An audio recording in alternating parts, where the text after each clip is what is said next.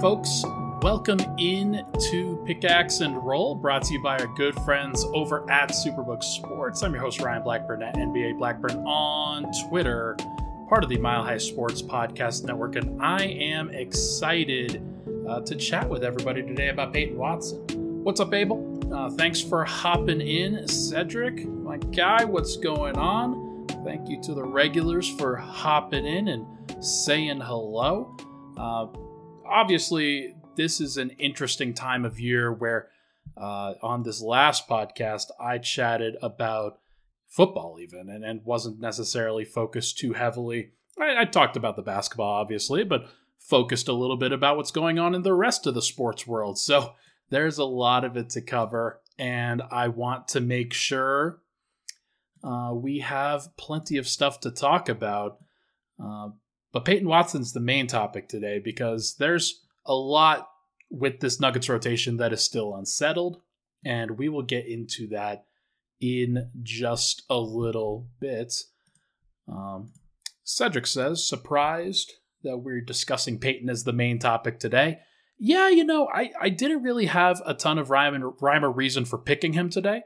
I really just wanted to talk about Peyton Watson and thought that this was the right time to do it, at least, because look, there's not a ton going on, and I think that when you get an interesting player like Peyton Watson, he is, I think, a very large swing factor for the Nuggets this year.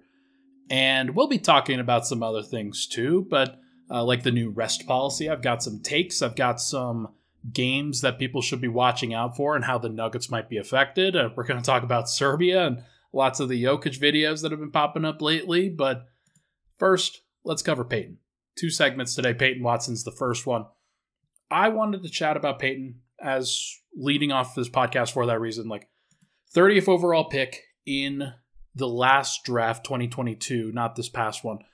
And he spent most of the season last year in the G League, and I want to make sure to communicate this number once again. It's 200 total minutes between 186 regular season minutes and 14 playoff minutes that Peyton Watson played for the Denver Nuggets last year. That is what everybody's basing the hype on. That is what everybody is generating their feel. There is some stuff from Summer League. There's some stuff from the G League, and I don't want to dismiss that. I don't. But based off of his stretch at the end of last season, I think a lot of people have this belief that Peyton Watson's going to be that next young guy. He's going to be that guy who turns the tide for the second unit and is a surprise, not necessarily a disappointment.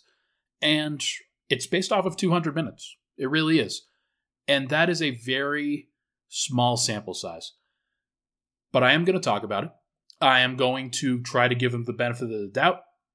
Like in the previous podcasts where I gave Reggie Jackson and Justin Holiday and guys like that the benefit of the doubt, I'm going to talk about Peyton Watson and why I believe he will be, not just has a possibility to be, but I think why he will be in the rotation this year, either as the 7th or 8th man behind the starters and Christian Brown, depending on how the rest of the rotation stacks up. I think that Peyton Watson has that level of potential and that level of impact that he can provide for a veteran championship caliber Nuggets roster, which is crazy because Peyton Watson is in, I think, his age 21 season.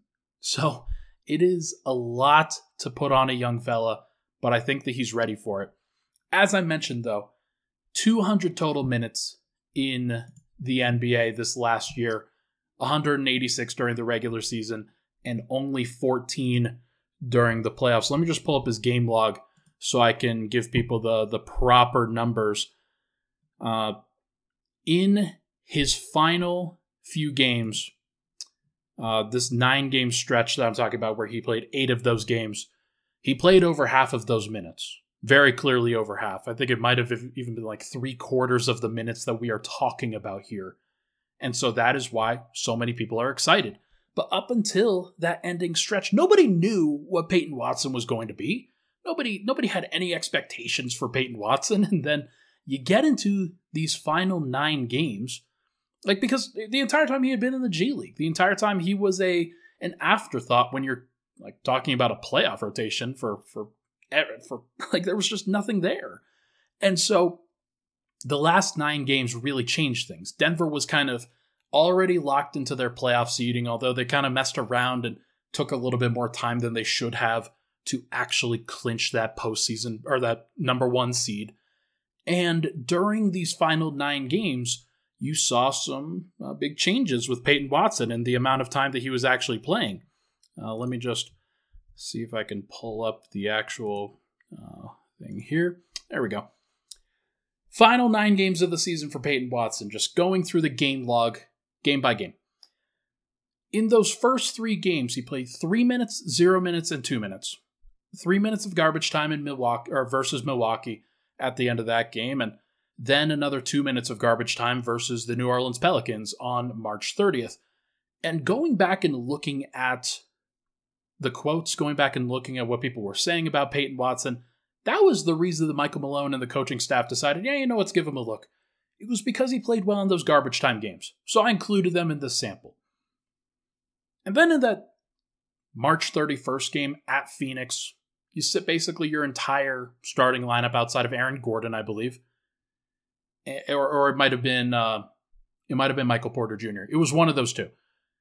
Everybody sits outside of those guys, and Peyton Watson plays 27 minutes, grabs 8 rebounds, and plays some good defense. Has a couple blocks, defends Kevin Durant and Devin Booker about as well as can be asked of from a young guy like him. Didn't play great in the actual offensive side of the floor, but did enough that going to give him another opportunity. And then it was that Golden State game where he closed the game on April 2nd and had 3 blocks against Stephen Curry himself, along with some dunks, along with some rebounds, and some good defense on the perimeter, that it actually, he was the player of the game in that game.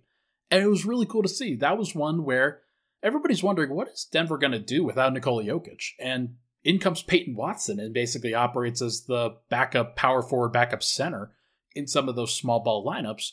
And he does a great, great job. And you look at that. Okay, so +3 in that game. That's great.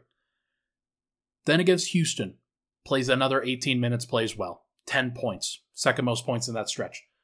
Then he plays against Phoenix again and has less success this time around. Only plays 26 minutes again, but plays against Kevin Durant and Devin Booker again. And those guys have a little bit more success against him specifically. But the Nuggets with him on the floor still played pretty well. It was only a -6 when the entire Phoenix starting lineup is out there. And it gave a lot of Nuggets fans confidence that they could face the Phoenix Suns. And that turned out to be pretty prophetic. Then against Utah, second to last game of the season, has 4 assists, doesn't really shoot that much, but also has another 3 blocks, does some great stuff without scoring the basketball. And the final game, scored his most points. A higher usage game for sure, made some more mistakes, but still did some good things. And in all of those games, I think you can highlight some different aspects of his game that he showed. Against Milwaukee, he was shooting the 3-ball well. Against Phoenix, he was playing perimeter defense well. Against Golden State, interior defense and rim rolling. Against Houston, he was doing well in transition. Against Utah, he switched on to Chris Dunn a couple times and blocked him into oblivion. And against Sacramento, he was just very, very aggressive. So I liked what I saw from Peyton that year, or at the end of last year. Enough so that he basically put himself on the map for, should he be playing playoff games? He was, people were talking about him as a playoff option. And that was ludicrous if you had just asked that question 3 weeks before. So a great opportunity for Peyton at the end of the season. And it gave Denver enough reason, I think, to believe in him going into this year. So those games flipped the script. I do firmly believe that. And it gave him some confidence. It gave the Nuggets some confidence. He only played 2 games in Summer League this year. And Denver saw enough. They saw enough from him. They didn't need him to play more. I think he has shown at least enough to go into this upcoming regular season with an opportunity to make an impact. So I am looking forward to seeing what he does. And I think that there is an absolute strong opportunity that he is in the rotation from day one and just never leaves. The other is obviously possible too, where somebody else outplays him, or Watson plays and doesn't play well, and then Denver has to make some tough decisions. But for this reason, and for this last year, I think there's at least a strong possibility that he makes an impact. So those are the numbers. And here are 5 Peyton Watson comparisons that I want to throw out there. This one has grown some legs over the course of the past few weeks. Crash. Gerald Wallace. Gerald Wallace made his bones with the Charlotte Bobcats, did some great things for Charlotte, was an athletic, versatile, defensive-focused small forward, and played that way, and played with the aggressiveness on the perimeter that made him hell to go against for so long.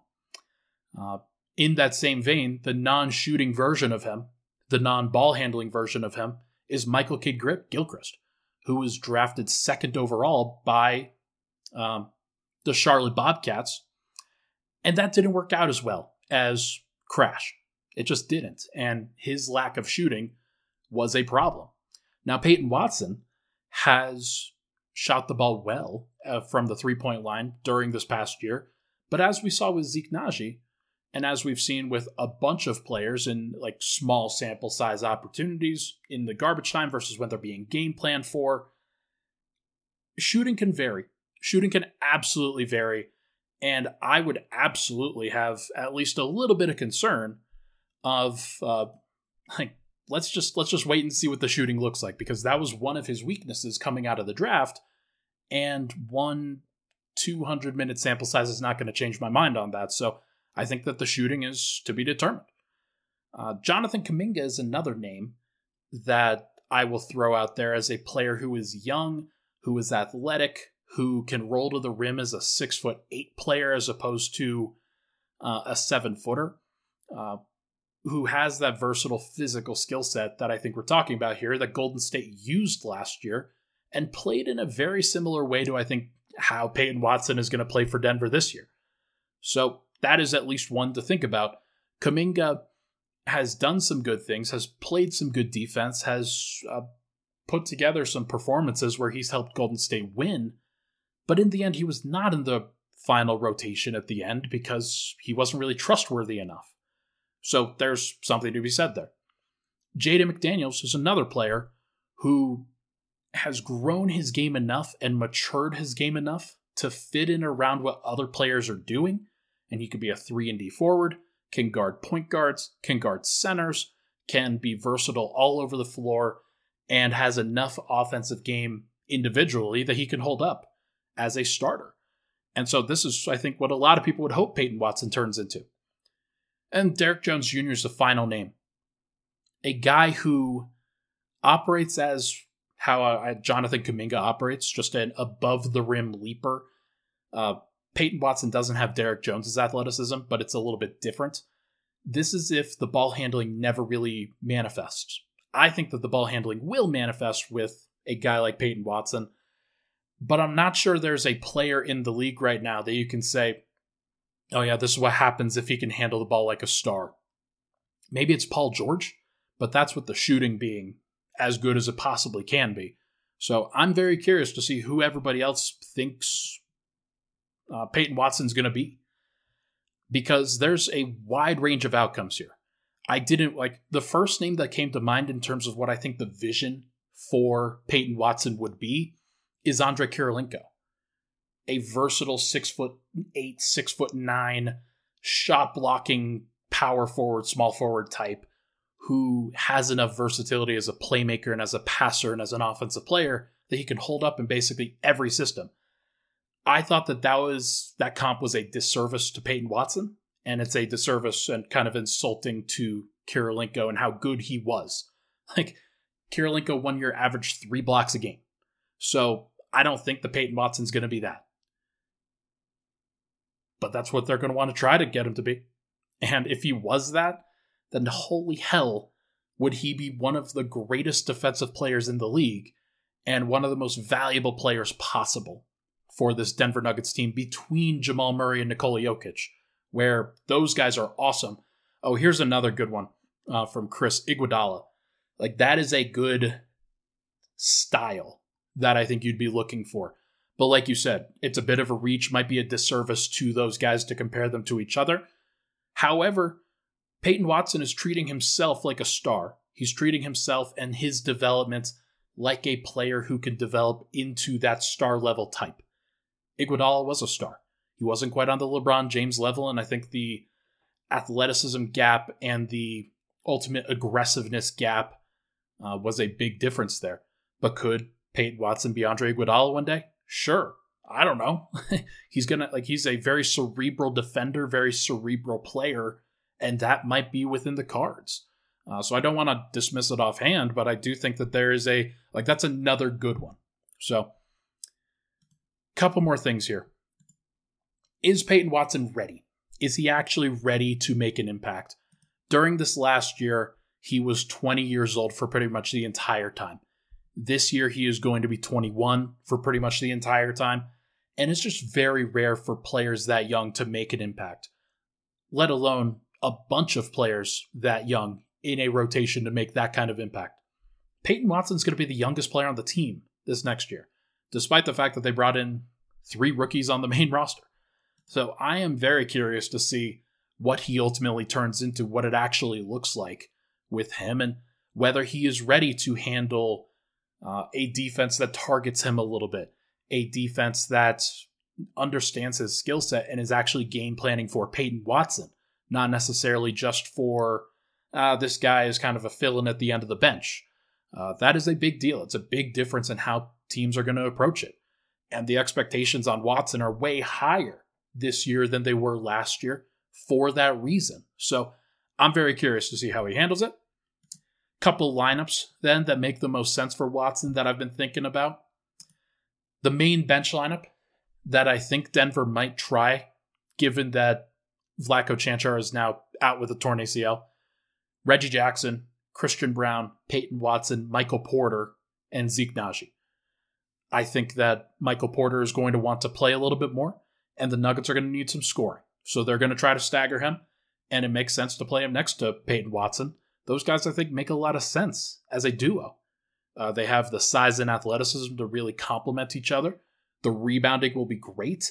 The open court nature of a lineup like this will be great. And Michael Porter can space the floor so that Peyton Watson doesn't necessarily have to. The other kind of combination here, Jamal Murray, Julian Strawther, Christian Brown, Peyton Watson, Zeke Naji.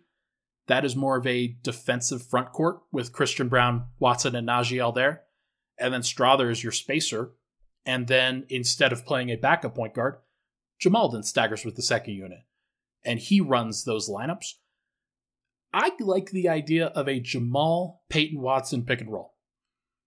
And it'll get a little bit weird. And they're going to have to work on it. And they're going to have to be creative.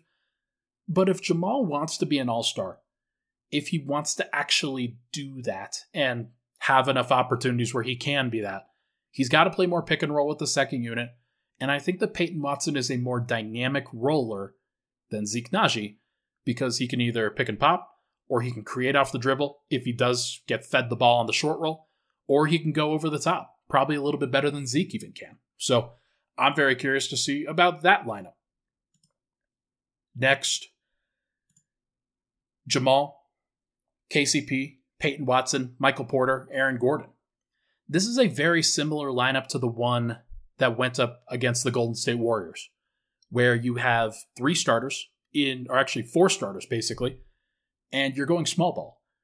Peyton Watson makes sense in a small ball group because he is big enough to switch a bunch of different positions. He is versatile enough to switch a bunch of different positions, and he can operate as the center at times. Or Aaron Gordon can operate as the center a little bit more frequently than he did last year. I like that idea, and I think that Peyton Watson would really fit in like that. Another lineup, Reggie Jackson, Christian Brown, Peyton Watson, Hunter Tyson, Nikola Jokic. What if Joker's the guy who staggers a little bit more? What if this is just a lineup where, okay, you know that the 4 bench guys are going, or the 3 primary bench guys are going to be Reggie Jackson, Christian Brown, Peyton Watson. Hunter Tyson might be one of them. And then you go 10-man after Joker comes off the floor, and then you go to Zeke Naji. But in the meantime, this is a lineup that could go for a couple minutes here or there, and Peyton Watson could be like receiving outlet passes from Nikola Jokic. That seems like a great idea. And the final one. What if he's just with the starters at that shooting guard spot? There's a conversation that Swipe Cam and I have that is going to be shared at some point where he floats this lineup as an idea. Jamal Murray, Peyton Watson, Michael Porter, Aaron Gordon, Nikola Jokic. Big group, big physical group, and I think that group has enough size and athleticism.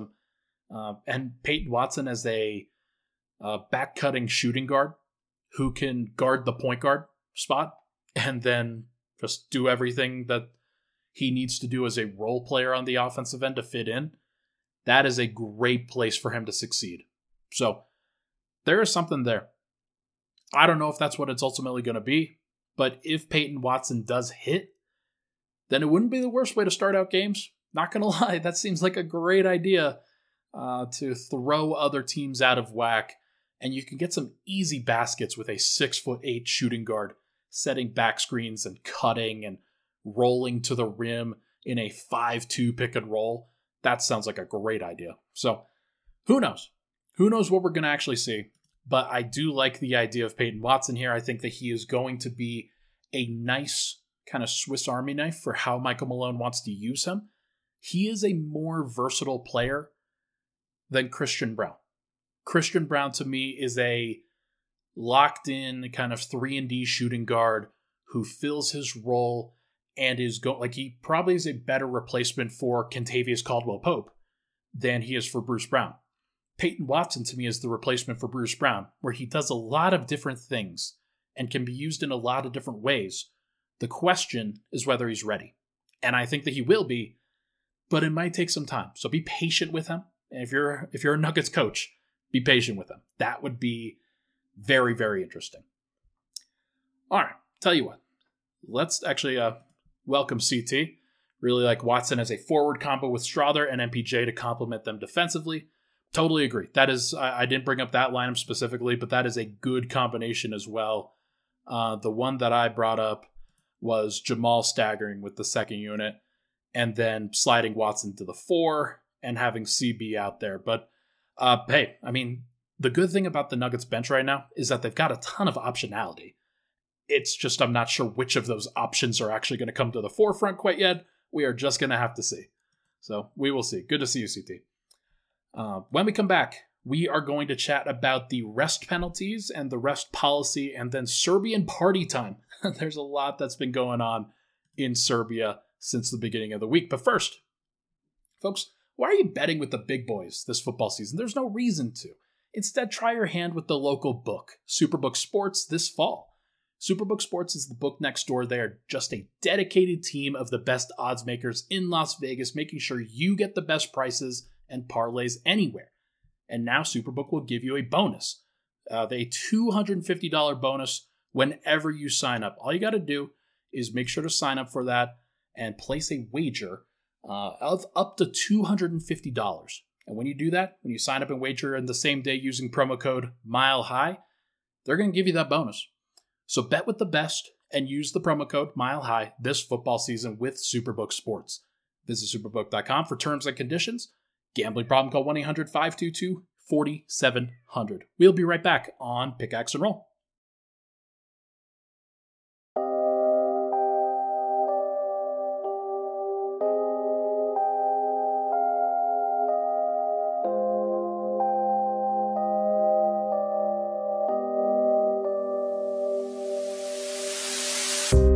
And we're back, Pickaxe and Roll. I don't know if you guys can hear, my roommate's cat is currently meowing outside the door with his baritone meow. You can definitely cut through glass. So hopefully that doesn't come up on the podcast, but it probably will. All right. Good conversation about Peyton here. Let us wrap up this second segment with some conversation about... Actually, before we get to that, I saw a comment earlier. When does weekends with Swiper return? We are still...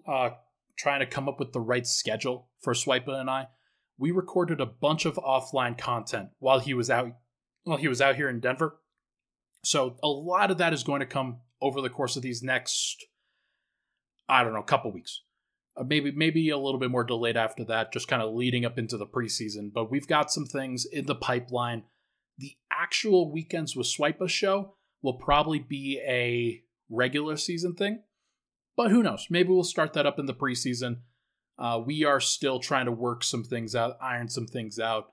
And who knows? Like maybe it becomes a little bit more permanent than even just one episode a week. We'll just have to see. All right. The NBA over the week, the beginning of the week, basically agreed to new rest penalties for stars. And this was something that they've been in the pipeline for a long time, that they've been talking about in trying to get players to play more frequently. And I love it because it's one of the worst feelings in the world when you are, let's say you're a casual NBA viewer, and you just want to tune into a game, and you realize, okay, I would love to be able to tune into, I don't know, Warriors versus Spurs back in 2018. And it's an important game, 1 versus 2 in the standings. Oh, these teams are killing it. They're absolutely killing. And, okay, well, Kawhi's sitting on one side, and the entire Warriors starting lineup is sitting on the other side. And this is a TNT game, and now you've got, at that point, gosh, what would you even have? Well, DeMarcus Cousins is really shining in that game for the Golden State Warriors, and Jonathan Simmons is shining in that game for the San Antonio Spurs. Nobody really cares, and you lose interest and you lose viewership, and I think the NBA has really seen that. Owners have really seen that, and they are trying to change this. They want to make sure that the stars are playing, especially on national TV. So they are focused on ensuring that no more than one, quote, star is unavailable to play due to rest at any given time.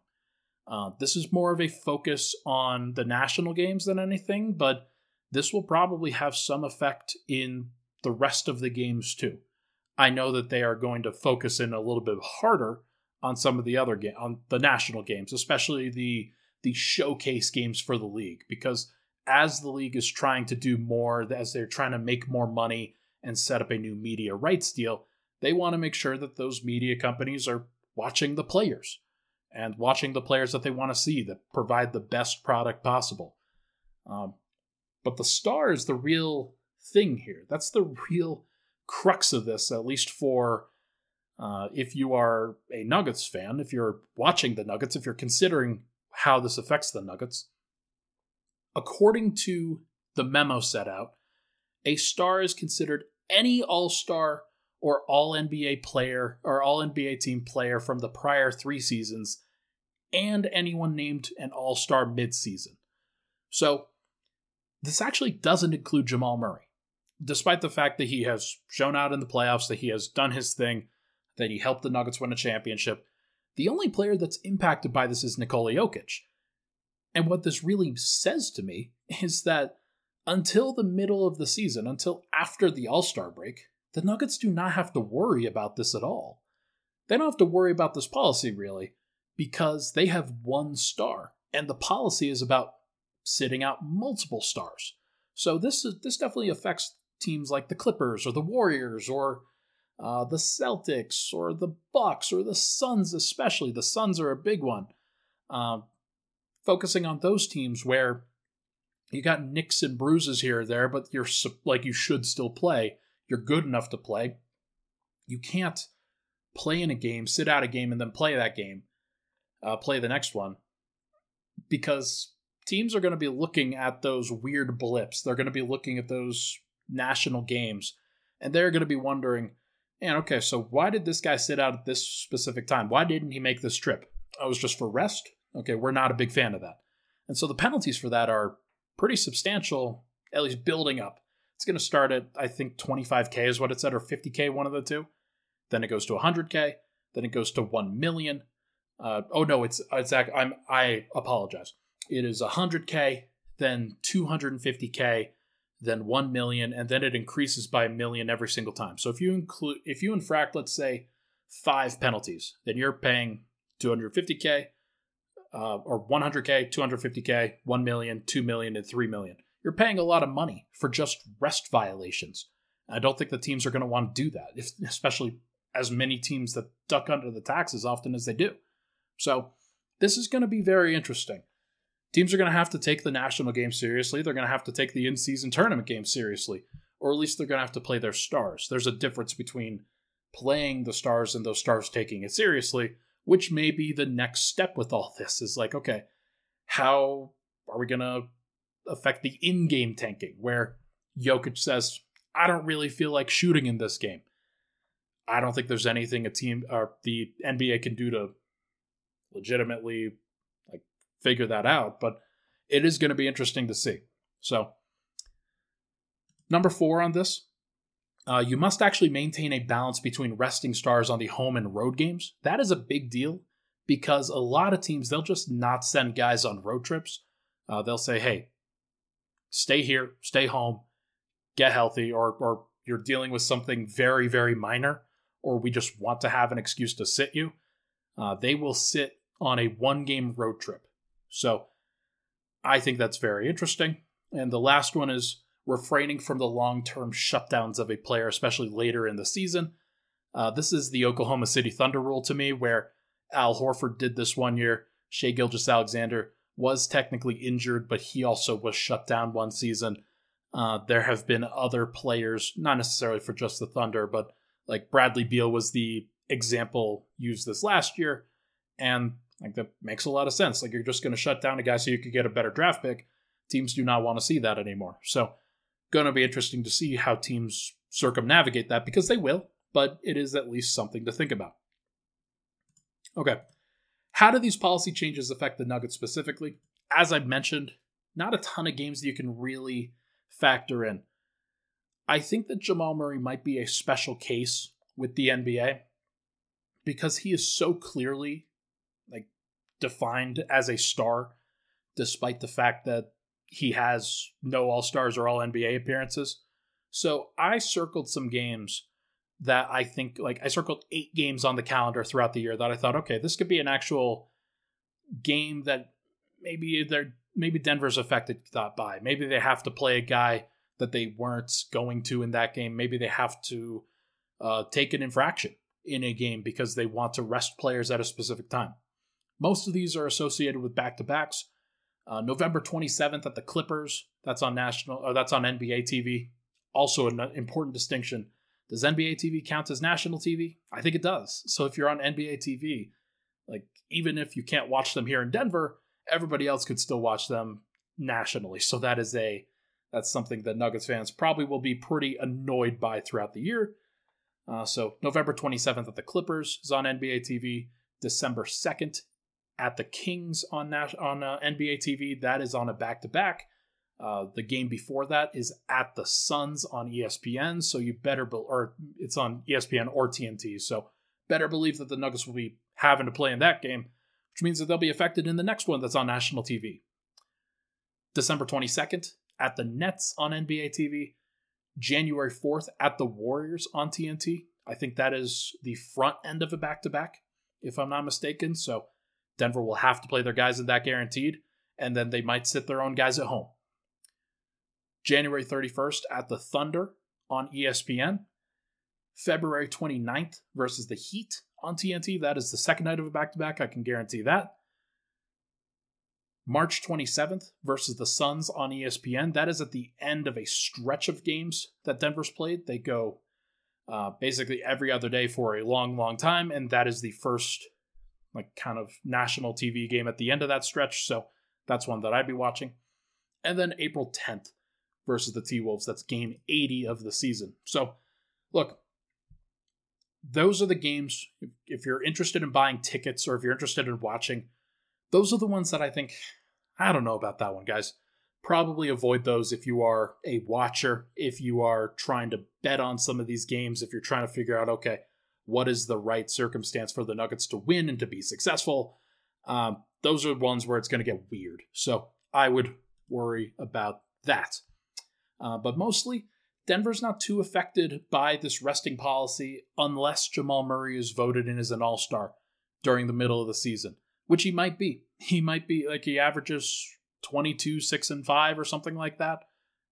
They will probably, like the Western Conference coaching staffs will probably vote him in, and that would not surprise me. So Denver might have different rules applied for rest on the first half versus the second half of the season, or pre versus post All-Star break. Should be interesting. The final thing that I want to talk about, Serbia is currently partying its ass off. They're having a grand old time, and deservedly so. They have been awesome, and this last weekend where the Serbian national team gets a silver medal, Novak Djokovic brings home the trophy for the U.S. Open. This was a pretty epic weekend this last weekend for Serbia, and they were partying. They were absolutely partying when both of those parties got back, the Novak Djokovic and then the Serbian national team. There was a big, massive gathering to celebrate both parties, and it was very, very cool to see. Serbia is absolutely killing it when it comes to these celebrations. They value these national opportunities so much, and you just have to love it. Like, that is a big, big deal. And it's why when Nikola Jokic doesn't play, why so many people are in my mentions as upset as they are that he isn't playing for the national team. But I will say, there's a lot of pictures and video of Jokic partying during that time, and partying with both Novak Djokovic and the Serbian national team at those same parties. So I don't see there being any ill will. I think that Jokic wants to have, he wants the success for his country and for his teammates as much as anybody else. It's why I have sympathy for him specifically, because he's played so much more basketball than just about anybody else in the world in the last 4 to 5 years. So he is exhausted and needed this time, needed to not commit for 8 to 10 weeks of his life during his summer vacation after going into mid-June. So I am not surprised that he was partying. I think that he wants that success as much as anybody else.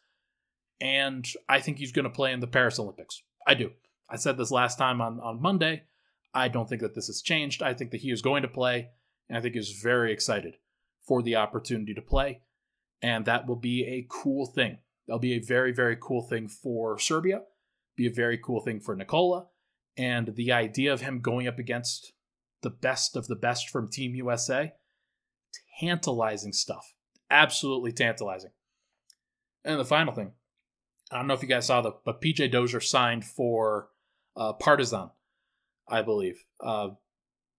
Local Serbian basketball team in Belgrade. Actually, not just local, like one of the biggest clubs in the entire world, if we're being honest, outside of the NBA. And some of the visuals from his debut were just unbelievable. I quote tweeted one of them from Harrison Wind, who pulled it from, I think, the official team account there. The fireworks and the just pyrotechnics, the smoke, the absolute noise that's going on there. It is a different environment. And when Jokic says that he doesn't get bothered by American road crowds because he's played in Serbia, you better know why. And you definitely know why when you see stuff like that. Serbian fans are absolute fiends for this kind of stuff, and for live events, live sporting events. They go absolutely ballistic, and that is part of the culture, and it is a cool part of the culture to celebrate that as much as they do. So, really good stuff from PJ Dozier. Glad he found a home for Partizan, and he in Belgrade, and he is going to have an absolute blast, I hope. They're going to love him out there, and I think the Dozier's game actually pairs really, really well with the international game because he's athletic, but he's also cerebral and can also see the court really well. Just going to be very versatile, very helpful, and I'm just looking forward to seeing if he can have that success. Should be really cool. Shout out South Carolina, PJ Dozier. All right, folks. I think that is going to do it for this episode of Pickaxe and Roll. Thank you so much for hanging out with me. I do genuinely appreciate it. Obviously, you could be doing anything on your Monday, Wednesday, Friday nights, and you are choosing to hang out with me. If you missed part of that that Peyton Watson conversation, then make sure to go check it out. This was a really good one. This was really, really fun. I love being able to do this, and this was part 6 of the 20 question series. I don't think I actually said that, but this is one thing that I like to do every year. So now I'm transitioning it to the podcast as opposed to in the visual medium, the writing medium.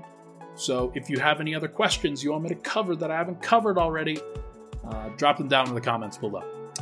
Make sure to hit the like button on the way out, subscribe to the YouTube or to the Apple Podcast, Spotify audio version. Thank you so much, everybody, for listening. I'll talk to you guys very soon.